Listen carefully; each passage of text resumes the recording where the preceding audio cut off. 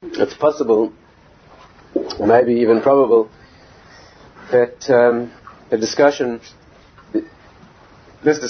subject that we about to discuss is the most important thing that you will ever hear. It's hard to imagine anything more significantly affecting or with the potential to affect one's approach to life altogether. And that is the subject of defining one's own role or one's own identity, one's own particular unique pathway in life. That's a difficult and most significant issue. Let's try to work through the subject systematically and see if we can define the principles, the Torah principles involved in trying to define what it is that I uniquely am supposed to be doing here, each of us.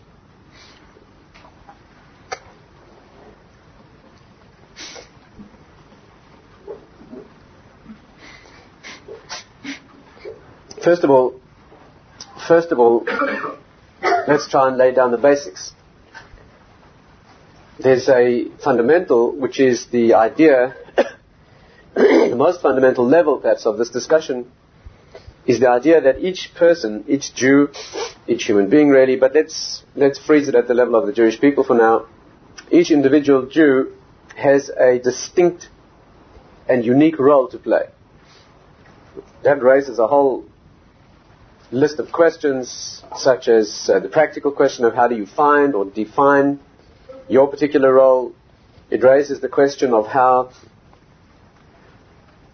a process, a lifestyle, which is so closely normative as Judaism is, can breed that kind of individuality. That's a fundamental question.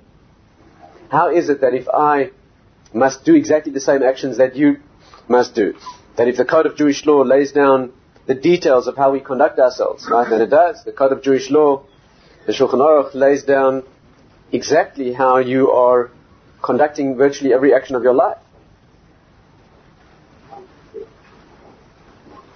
If you read through the Code of Jewish Law, you'll see that from the moment you open your eyes in the morning till the moment you close them at night, from the moment of birth until the end of life, every detail is governed by a halachically correct and required way of doing it. That's a remarkable thing. And every detail.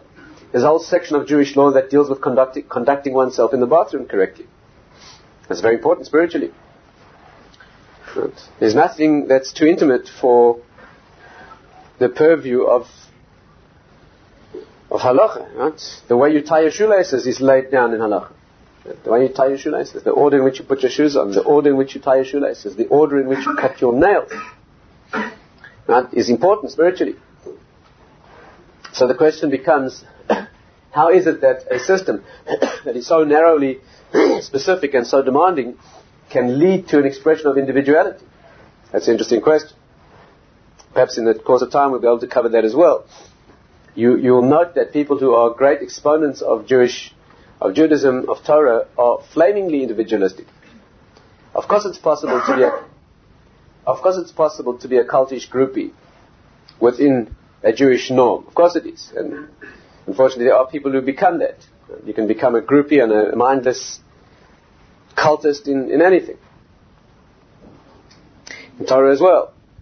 But you'll see that people who apply themselves to it and develop correctly and become great leaders within Torah, in other words, people who put themselves most assiduously into keeping the laws the way they should be and most narrowly observe the details, end up rampantly individualistic. It's a remarkable thing. You look in the Torah world, you'll find that the arguments and the differences of opinion about major issues are extreme.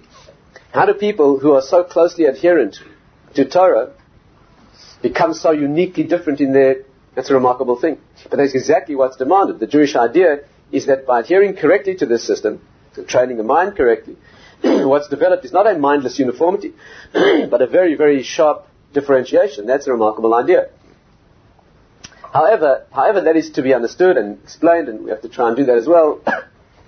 We observe that the end point is to be an individual. Right? It is that. It is to be an individual. It is somehow to be within the norm, and do the actions that you have to do as a human being and as a Jew, and even think the thoughts that you have to think as a human being and as a Jew, and have the responses that are required correctly, and yet to be very, very individual, very unique. That is what's required.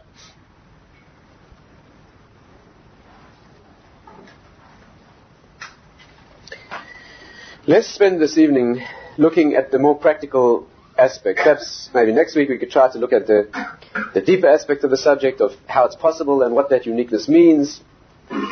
But let's first look at the more practical aspect. This is the practical approach to the subject of figuring out one's own unique individuality and guiding one's children, if you're a teacher or any sort of parent or teacher, to help younger people discover their own uniqueness. These ideas are essential. What is the Jewish approach to the subject?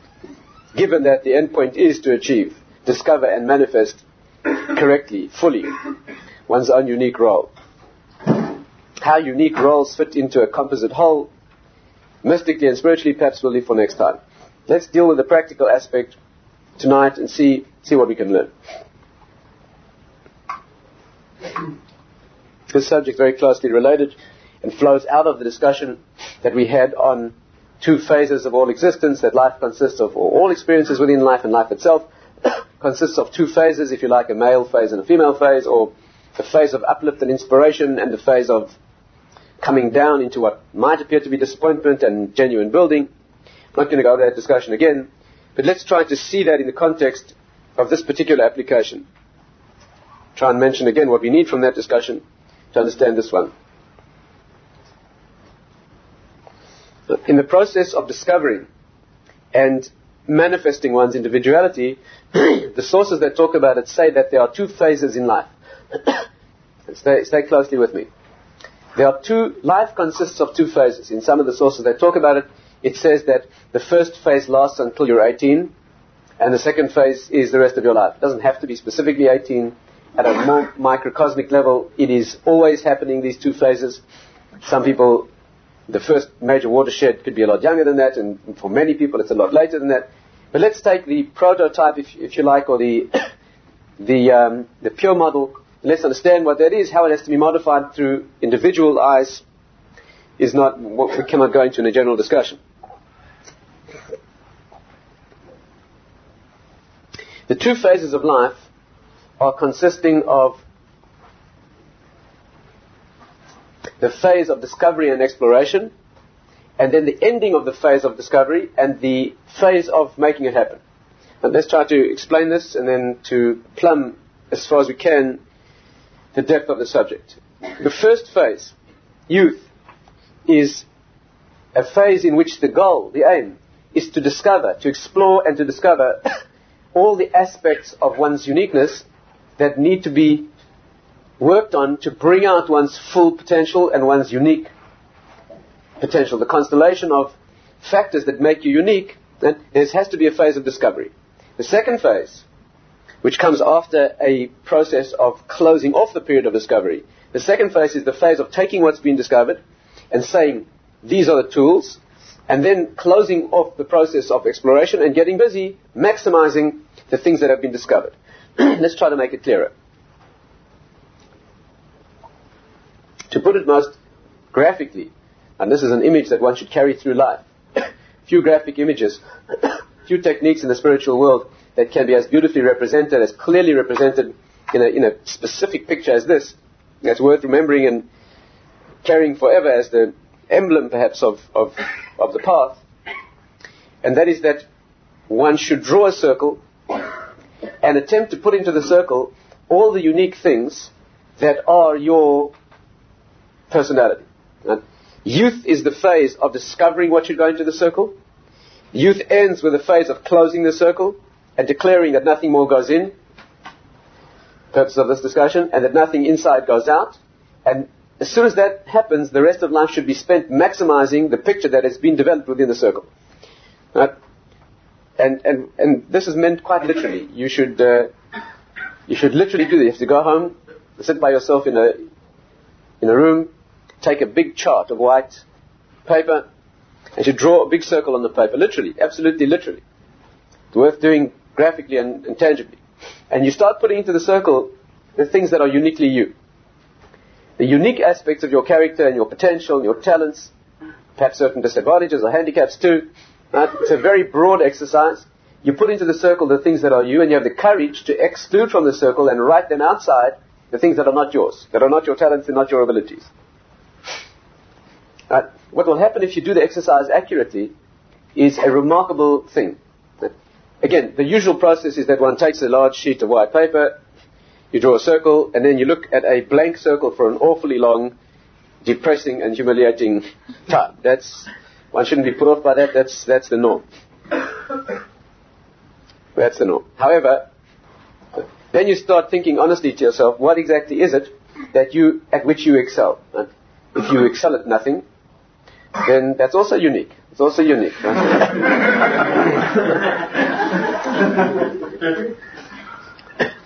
It's a very useful constellation of features if your circle consists of a well-balanced panorama of abilities, none of which are in excess. That's also unique. That has certain very strong applications are suggested by that kind of circle.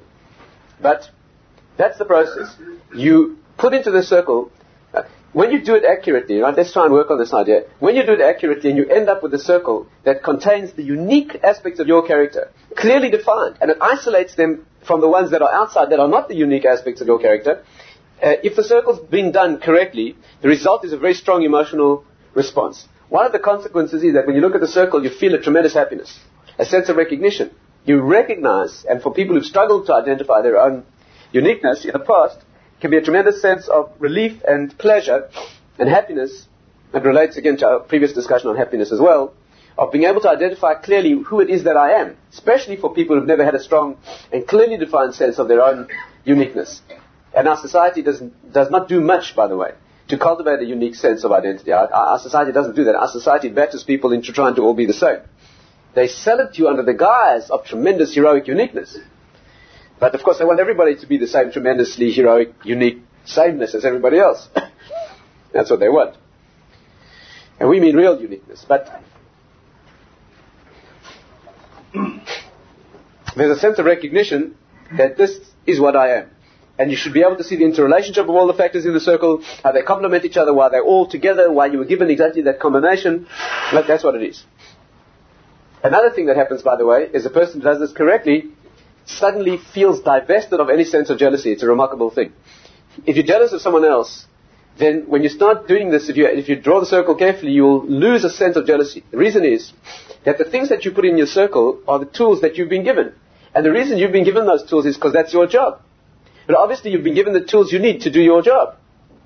And there's no way in the world that you can be jealous of somebody else's tools because you don't need those tools to do your job. If you weren't given those tools, obviously it's not your job. Is this clear?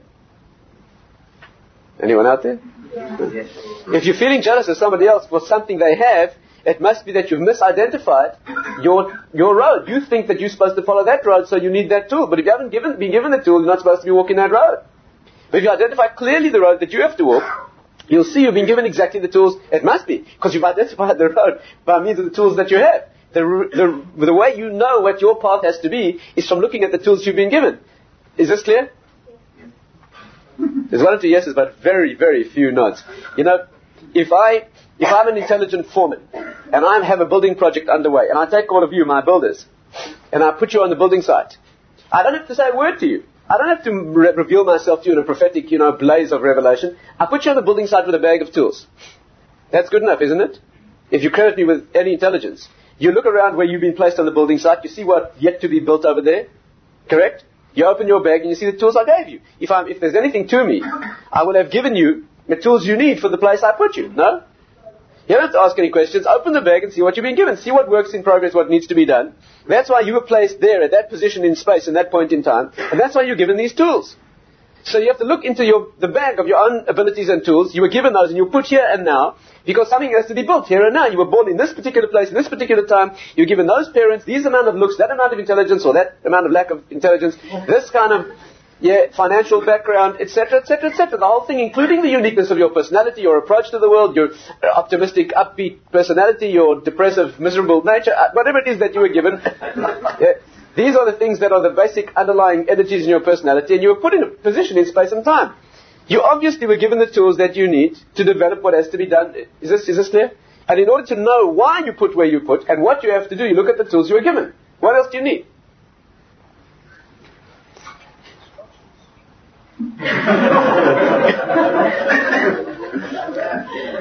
Some people have to put into their circle being difficult. But let's work through this slowly. That's the principle. And therefore, when you identify correctly who you are, not what your fantasies are and what you'd like to be, that's the classic and tragic error, right? We'll have to discuss that. But when you identify correctly what it is that you really are, then you won't feel jealous of anybody else. You'll see immediately that you've been given what you need for your job. By the way, if you do it correctly, you'll not only see that it's your job, you will like the job as well. Because there's an axiom that you're good at what you like doing, and you like what you're good at. And that's given for a reason. And if you're unhappy with your road, then you're making a mistake. You're making a mistake. It's either not your road, you're misidentifying your tools, you've put in fantasized tools because that's the road you think you'd like. You're making a mistake. If you really identify your tools, you will be happy because you'll see that it's exactly your work, and you will thrill to the work that you have to do if it's correctly identified. It might take some sophisticated insight, and you might need objective help from the outside. No one says it's a simple process, but in theory, the pattern here, the ideal is a straightforward and simple exercise. So far, so good. Yes, let's try and develop this.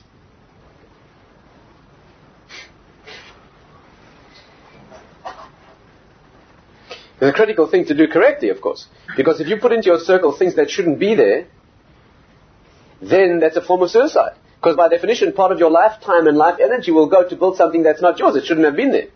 And conversely, if you leave something out of the circle that should have been put in, it's also a minor form or a more major form of suicide. Because if something should have been done by you and was given and you've left it out, but you should have been doing it, then by definition you cannot be achieving that thing. The purpose here, the point is, the skill is to define the circle so accurately and so carefully and so clearly that you perfectly define all the tools and abilities that you have. Those will clearly shine a light on exactly the path that you have to take. And you will see that no two people have the same circle. No two people have the same path. No two people have the same circle of gifts and abilities. Every constellation of features is different. Even among identical twins.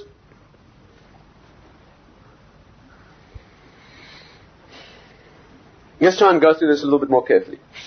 First of all, the first phase is the phase of discovery. You'll notice, there's a lot to say here, I don't have time to go through everything, but you'll notice that the first phase of life, the phase of childhood and youth, is the phase of,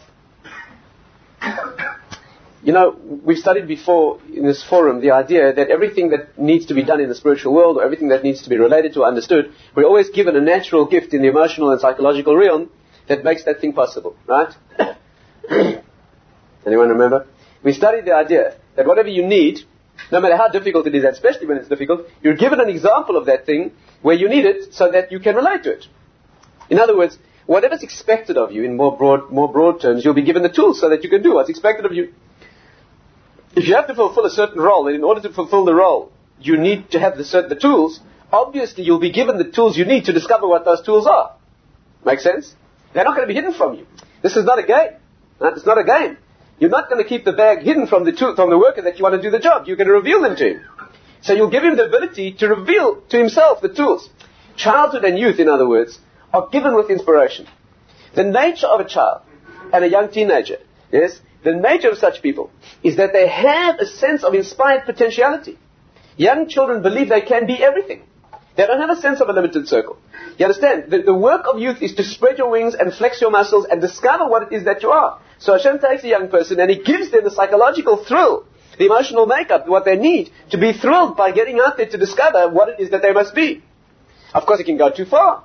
You can flex, the wrong muscles. You can just explore the wrong avenues. You can be left with scars in the process of discovery. Obviously, there's guidelines. Torah guidelines have to be applied at every stage, obviously. Right? You have to spread wings safely, obviously. Try to fly and fall. But if it's done correctly, there's a kosher and appropriate way to explore every area. And children are inspired to do that. They don't have a sense of limitation. They don't understand what it means to close the circle. If you ask a 5-year-old what he wants to be, he'll tell you the most bizarre combination of impossibilities. But he firmly believes he's going to do all of that. Because he doesn't have a sense of what's possible and what's not possible. And that's no accident. Hashem builds youngsters. He builds us. He builds us when we're young. He builds children and teenagers with that expanded sense of potentiality. And that's what it means to be young. And the purpose of it is so you can get out there with a sense of utter confidence and tremendous openness and explore and discover what it is that you could be. Later, life closes in on you. Life closes in because you don't need all that. All you need is the unique aspects and features that you need. So all the rest gets closed off. And you feel a sense of sadness because you haven't done the exercise correctly of narrowing and identifying what it is that you need to identify. But it's not given then because you don't need it then. Second aspect of the first phase. How do you discover? How do you use this sense of wonder and potentiality to explore and to discover? So it has to be carefully done. First of all, again, this is a long discussion in its own right. First of all, one has to realize that the things that need to be put into the circle are not the things that are necessarily conventionally taught. The school system, I don't exactly know what the school system here consists of, but I've got little doubt that it bears strong similarities to ones that I was exposed to. The school system is not designed in order to bring out your uniqueness. The school system tries, despite all that it may pay lip service to the concept of individuality and uniqueness, it is very difficult for a teacher to run a classroom in which he or she is giving real individual unique attention to each child's talent. Much easier to treat them as a herd. And therefore, the way the school system is set up in the classical mode, is completely anti-Jewish, is that the children are all compared to each other. And the standard that's demanded is a uniform standard. And the child's made to feel like a failure, not if he doesn't achieve what he could, but if he doesn't achieve what some other child achieved. I'm sure it's not done that way here. But that's not Jewish education, that's destruction of children.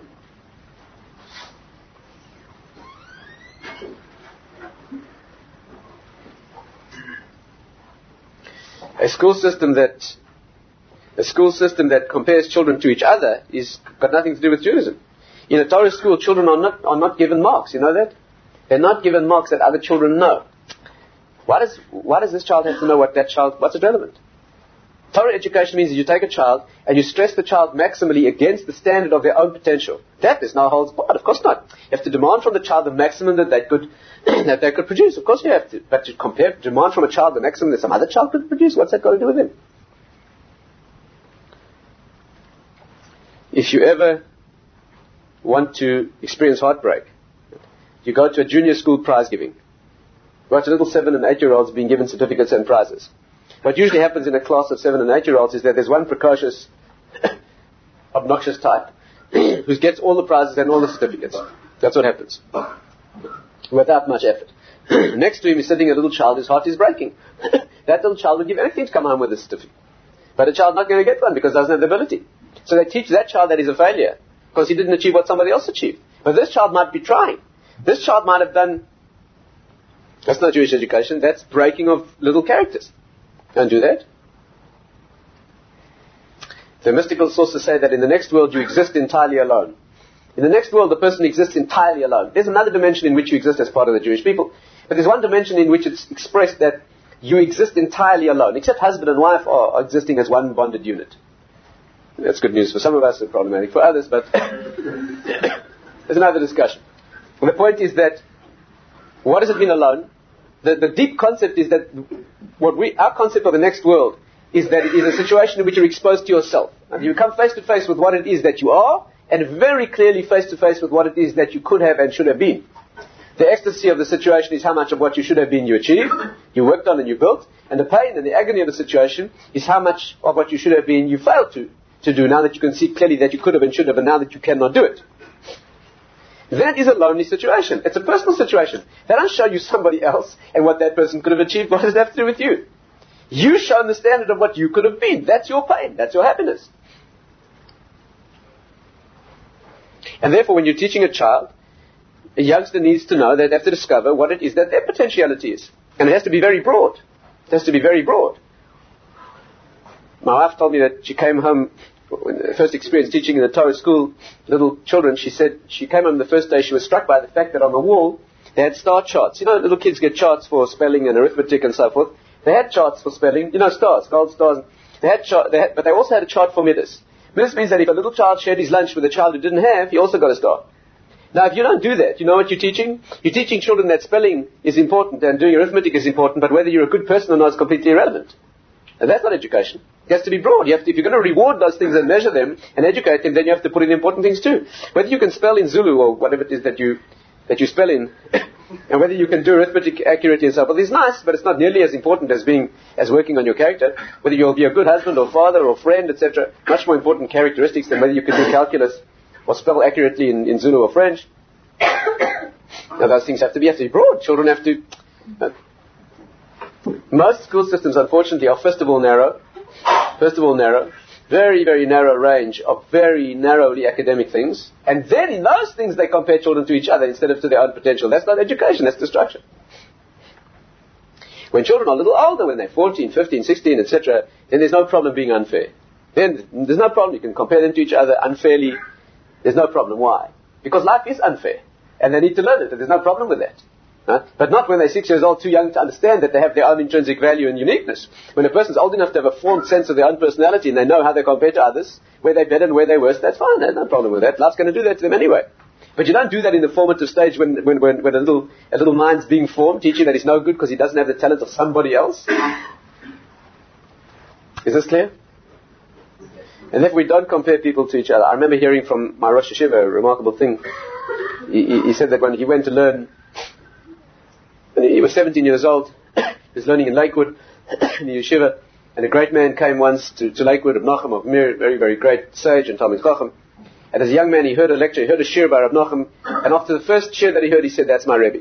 That's my Rebbe," and he followed him to Eretz Yisrael. 17 years old, packed up and he left, and he went to spend the next 17 years learning by him, became a great man.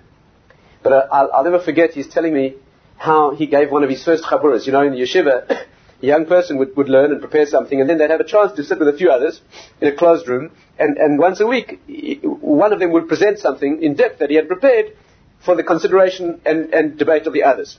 And they would take it in turns. And when he was 17 and he just arrived, it was his turn to do it, and they went into the room, and it was his lot to be with some of the senior boys in the yeshiva, and he prepared what he thought was a reasonable presentation, and when he gave it, it was so weak that they laughed. It was so bad that they laughed at him.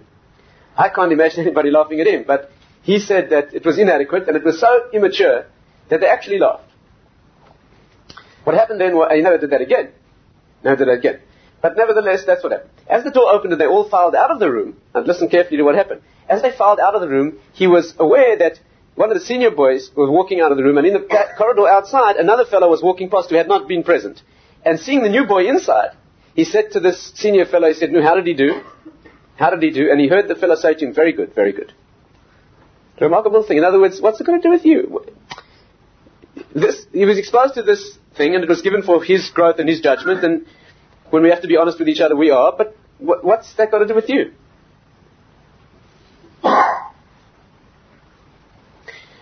That's Torah education. Anyway, so the first phase is the phase of discovery, exploration, and you have to have the courage to put into your circle all the things that are unique, not just your academic ability. That's a minor thing, unfortunately. Sorry to have to tell you this. But academic ability is a minor thing. It's important. In some people it's very important. It's a small part of the things that have to do with your unique personality characteristics. Are you empathic? Are you a person who's a good listener? Yes, do people pour out their stories to you? You're sitting on wherever it is and somebody pours out their whole emotional story to you. It's probably... It's a sign. It tells you something about yourself. Are you better mechanically? Do you get on better with machines and engines than you do with people? Do you get on better with people? Do you get on better with animals than people and machines? Who are you? What are your skills? What are your talents? What brings out are you musical? Are you athletic? All these things, nothing was given to be wasted.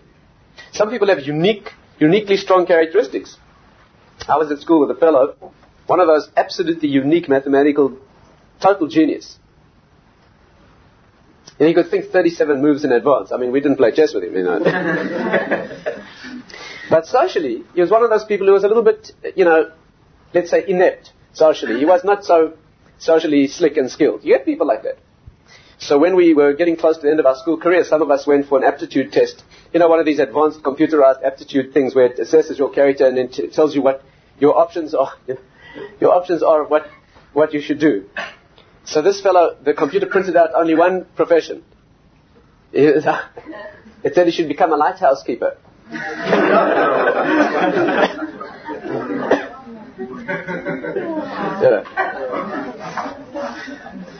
Today he manages as a professor of applied mathematics at a major university. But, the point is that, he had quite a unique balance, imbalance of characteristics. That's quite a unique personality, and it suggested to him a certain direction or certain set of opportunities. Other people, you sometimes need outside help. In order to decide accurately what goes in, by definition, you need outside help. You need objective help. You need a Rebbe. By definition, the first principle of Torah growth is you need a Rebbe. A Rebbe is somebody, by definition, more advanced than you, more objective, somebody who's not afraid to tell you the truth about yourself, somebody who knows more about the objective aspects of life itself, and Torah, which is in fact nothing other than an objective picture of the world and the psyche.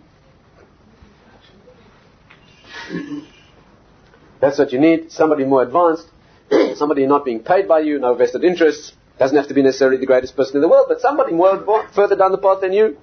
Parents sometimes are very useful. Fortunately for most of us, our parents are horribly biased about most of us. They're not objective at all. But they're often objective about things that you're not. That can be very useful. A teacher, friend. And you don't want a friend who just says yes, yes, yes. You want a friend who skillfully and cleverly can show you what needs improving. And therefore you have to be creative and put into the circle what is genuinely your unique set of characteristics. Let's just stop for a moment here to note something that often bothers people in this discussion. There are a whole lot of things that have to be put into everybody's circle. Right? You can't say, well, I'm good in this and this department, but I'm going to walk around punching people in the nose because, that's not part of my circle. No, you can't do that. In other words, if you want to make a real accurate picture of this, I would say that the circle has to stand on a base. The circle of uniqueness must stand on a base. The base is being a decent human being, and the second layer of the base is being a decent Jew. Everybody has to do that.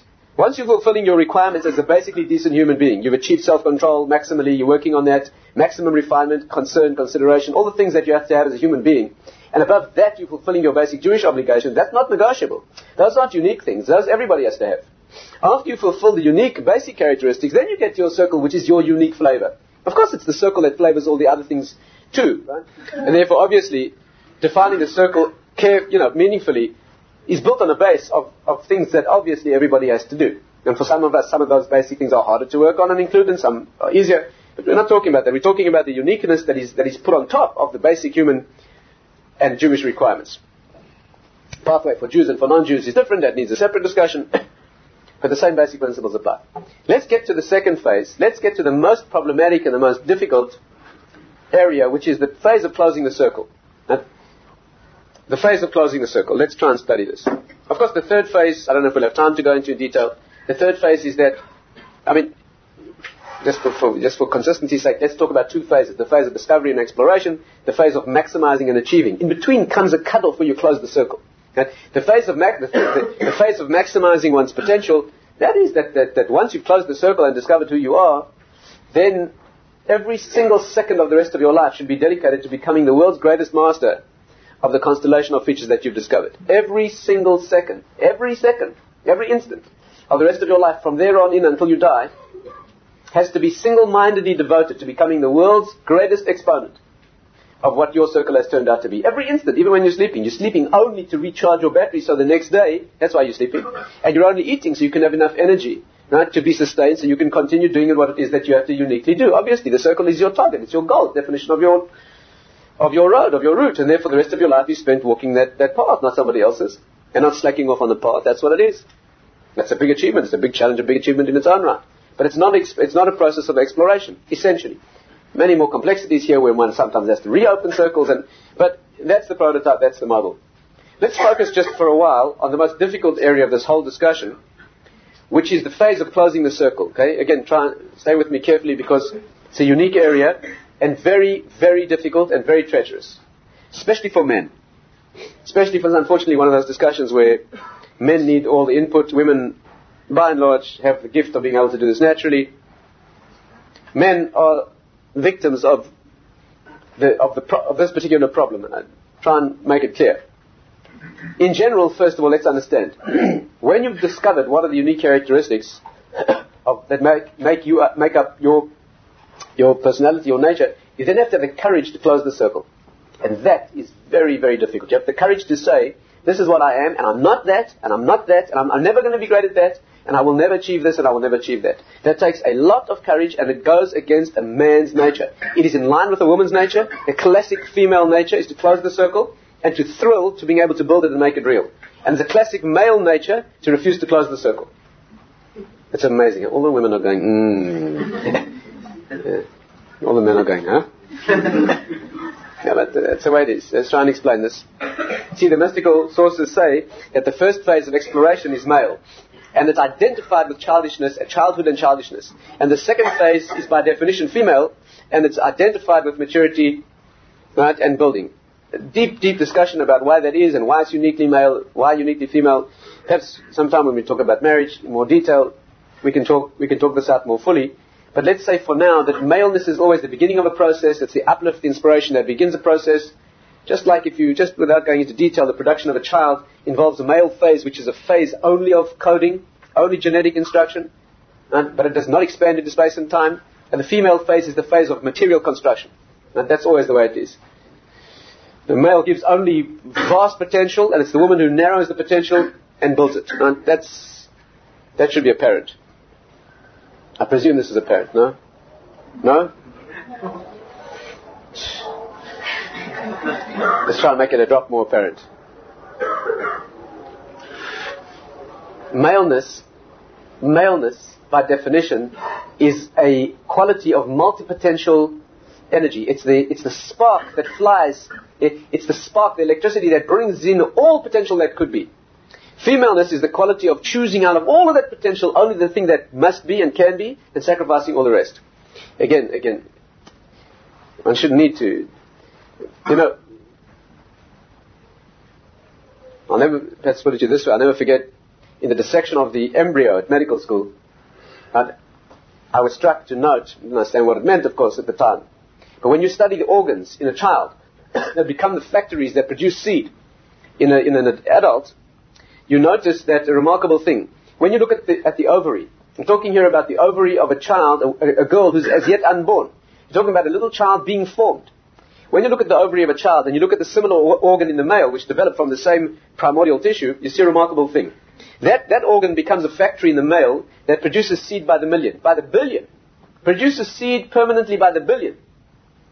The same organ in the female becomes an organ that produces seed one at a time. You know that? If you take the ovary of a little girl when she's born, and you section it, you can count the ova. You know that? You can count the ova, and they're exactly enough that if she ovulates every month of her fertile life, she'll use every last one. You know that? There aren't millions and billions. There are no extra.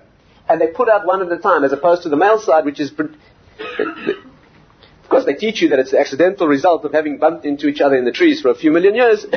It looked that way by accident.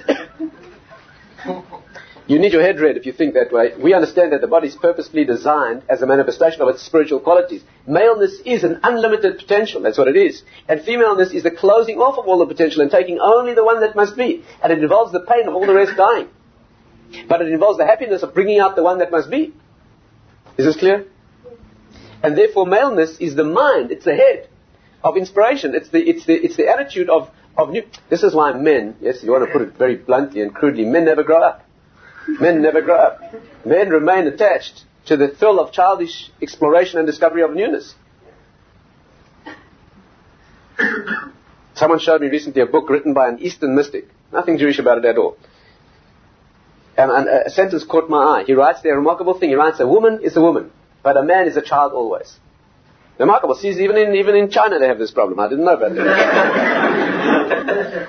Tibet, Nepal, I don't know, wherever. That's what it is. Because a man is attached to the phase of multi-potential energy, and it's hard for him to sacrifice potential. It's hard for him to sacrifice potential. That's why it's given to fantasy. Because in fantasy you can live out all the potential.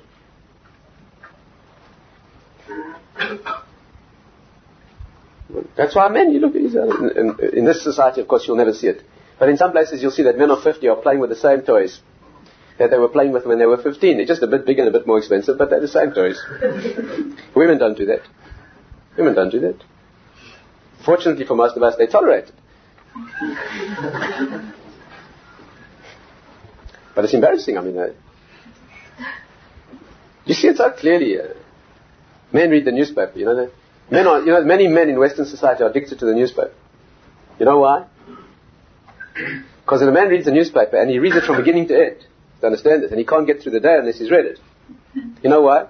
Because unless he knows what's doing in southern Chile and outer Mongolia, unless it's all running, by his permission and with his control, he feels uneasy. If he doesn't know what's doing in all those places, he's uneasy, can't get through the day. He's a creature of total overview, control, multiple... What woman in her right mind cannot function through the day unless she read the newspaper in the morning? If you watch students, you'll see the same thing. It's a male personality and a female personality. Again, what's a male personality? It's an exam in 3 weeks' time. The male personality approaches it like this. For an exam in 3 weeks' time, sits down and makes up a timetable. On that timetable, he fills in exactly what he's going to study when. It's color-coded. It's a work of art. It takes 3 days to make. And it accounts for every single piece of work that has to be done, and it's all under control. After the 3 days of making the timetable, he puts it up on the wall and looks at it for another 3 days.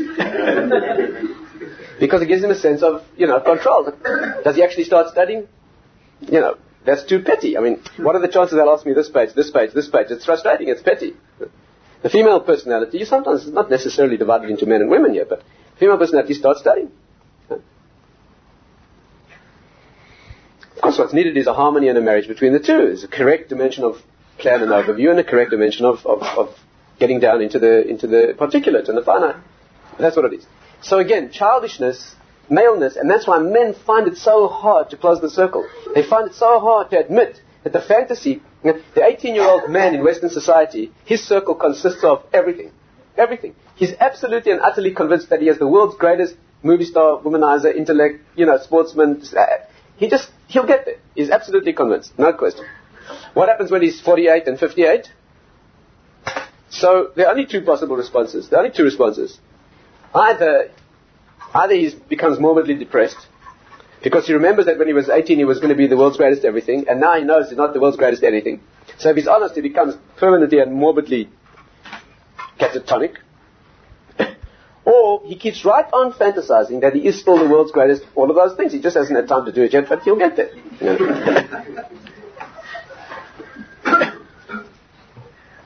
But the center of the problem has to be understood, and that's the inability to give up the fantasy, because the fantasy is the world of potential. Sometimes you see a young fellow, it's time to get married. Now, let's understand this well. He doesn't want to get married. Why not? Because, you see, he looks out at this world of women, and there's millions of them. Millions. And each one is marvelous. The Gemara says that beauty is in the world of woman. That's where it is. Each woman, can you imagine it? Incredible depth of a relationship that he could have with each woman out there. If he gets married, he has only one. So, you see, immaturity means he'd rather live in the fantasy of all of it and have none. You hear that? And again, by and large in Western society, you'll ask married couples, where was the problem exactly? And she'll tell you that the first time she saw him, she knew. There wasn't any problem. The first time she saw him, she knew. It took her 6 years to convince him, because this character wasn't sure. You see, there was always something maybe better, around the next corner. But that's the issue, you see. It's the fantasy. And immaturity means not recognizing that unless you give up the options, you can't have what's real. Maturity means that in a finite world, understanding that in a finite world, in order to have what's real, you have to give up the alternatives. And that is painful. This has to be absolutely clear. Where do we feel it? Again, men feel it much more acutely, but in general, where do we feel it? You're on vacation. Let me give you a few examples. You're on vacation. You wake up in the morning and it's a marvelous place. There's horses to ride, you can swim in the lake, you can canoe on the river, you can climb the mountain. Can't do all of them. You've got one day ahead of you, and on that day you can do one of these things. Right? The mature individual makes a choice, gets up, goes and does it, and is absolutely sure that the thing that he did is the best, and forgets about the others and enjoys it thoroughly. The immature individual lies in bed all day, fantasizing about all of them, trying to choose which one until it's... Why? Because he knows from experience that whichever one he'll get up and go and do, all the others will be absolutely sure that they would have been more attractive, and you won't enjoy this one either. That's what it is. Have you ever seen a child outside a delicatessen? A child holding a coin in his grubby little hand, and he's standing outside. There's 25 different buns in the window. So an ecstatic child, he stands there lost in a delirium of pleasure, right? All of them are absolutely delicious, and he stands there. Finally, after an age of anticipation and pleasure, he makes his choice. And as he's about to hand over the coin and the man's about to hand him the bun, all 24 others start to glow brightly. It's a miserable child. Miserable child. If you ever want to torture a child, it's not a particularly Jewish activity, but if you want to torture a child, what you do, You give a little child an ice cream. When he's firmly grasping the ice cream, you give him another one. When he's holding both ice creams, you offer him a third.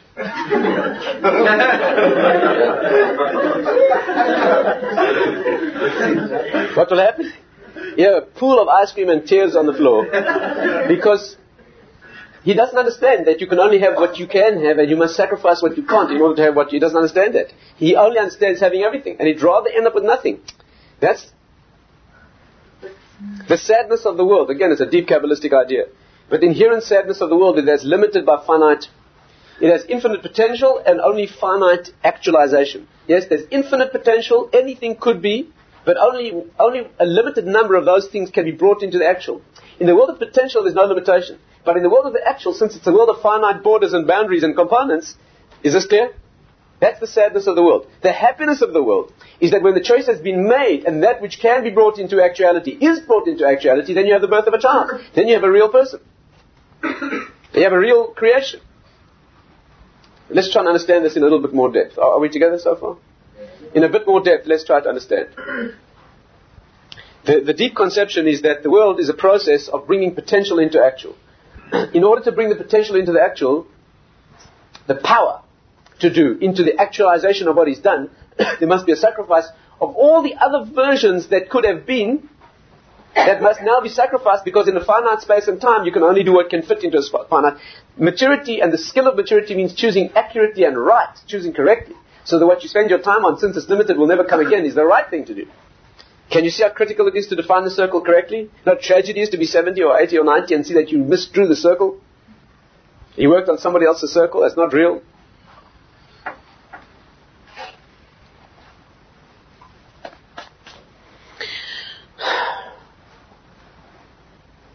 You know, what's fascinating to understand here is that the Jewish conception here is diametrically opposed to the secular Western concept. Fascinating thing to understand. It's so important, so fundamental. The Western culture is built on the concept of the pleasure and the potency of potential and of energy and of power. Judaism is built on the sense of real actualization and achievement. They see power as pleasurable and desirable, and actualization as sad. Let's try and understand this well. You know what's the happiness of the birth of a child? You know what's the happiness of the birth of a child? Incredible explosion of potential. This child could be anybody. It could be the Mashiach. This child could be, it is a lifetime ahead of potential. You know what's the sadness of old age? That this child has no potential left. This person has no potential left. What can a very old person do? They can turn their chair a little closer to the sun. That's all they can. It's all the energy they have left.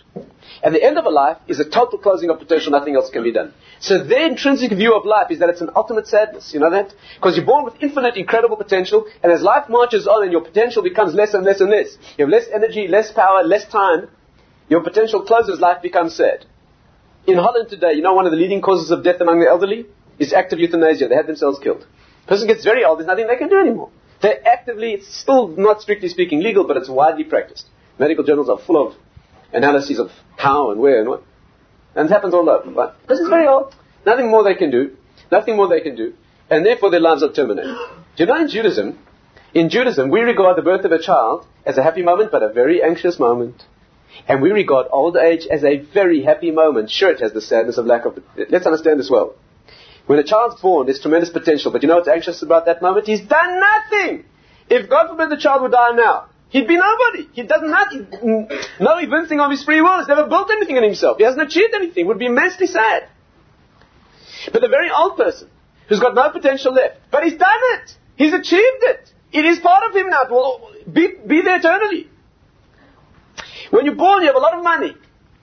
But you have to spend the money to buy the goods. If you're caught at the end of the game with all the money, nothing you can do with money. You can't eat it. Money is potential energy. It's used to buy the goods.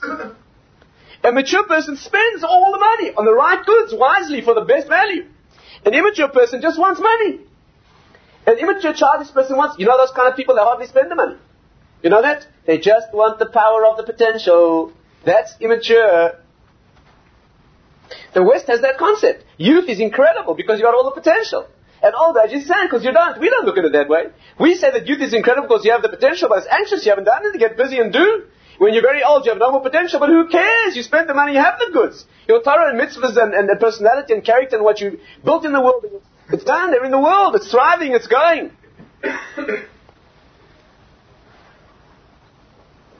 You know, amazing thing. In Western culture, and as far as I know, in every culture on earth, youth is described as springtime and summer, and old age is described as winter. Yes?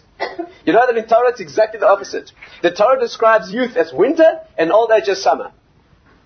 You know that? Shlomo Melech talks about Yemei Chorfi, the days of my youth, the days of my winter. Why? Because according to them, springtime and summer, the juices are flowing, everything's flourishing, and then you get old, it all freezes over. And we don't see it that way. We see winter as the time when they break the hard ground and put the seeds in, and summer, old age is when you reap the crop. It's grown already. Oh, that's a whole different view of life. When you live life that way, life's an ecstatic process, because as long as you're spending the goods all the time, and every day that goes was spent to buy the real goods, when you sit on your bed at night and you're about to become unconscious for another night, and you can genuinely say that the day was correctly spent, you're not the same as you were this time last night. Whoa, that's a wonderful feeling. You regret the fact that the day's gone? Of course there's a moment of sadness. That's part of being in the world, that the day will never come again. But what a rich satisfaction of the fact that the day was used correctly. When Rosh Hashanah rolls around, and you can honestly say that you're a totally different human being than you were last Rosh Hashanah this time. One ecstatic moment, you regret the fact they're getting older. Birthdays in their world are very sad. You know that? When you're young, they're ecstatic because you don't understand what it means. But as you get older, and they come faster and faster, when you get older, they become sad. They don't want to hear about them. They try to ignore them and they lie about them. But we don't do that. We don't do that. When the time's gone and it's being correctly spent, you spent the goods, you spent the currency. But they don't live like that. There's a childish fantasy of power. It's not real, just an illusion. You know, if you really want to cheapen it, I mean, what is the climax and epitome? What's the absolute pinnacle of achievement for a young man in Western society? What's the dream? It's called being a playboy. You know that? That's what it is. You know what's a playboy? It's a young man who has absolutely every means of power at his disposal. There's all means of transport that you can think of. Does he get married ever, a playboy? It's ridiculous. Narrow his options. He's wealthy. Huh? He's got tremendous power. Does he ever close it down and build and achieve? No. And listen to what they call it. Playboy. Remarkable. Playing, the infantile activity. And they don't even credit him with calling him a man.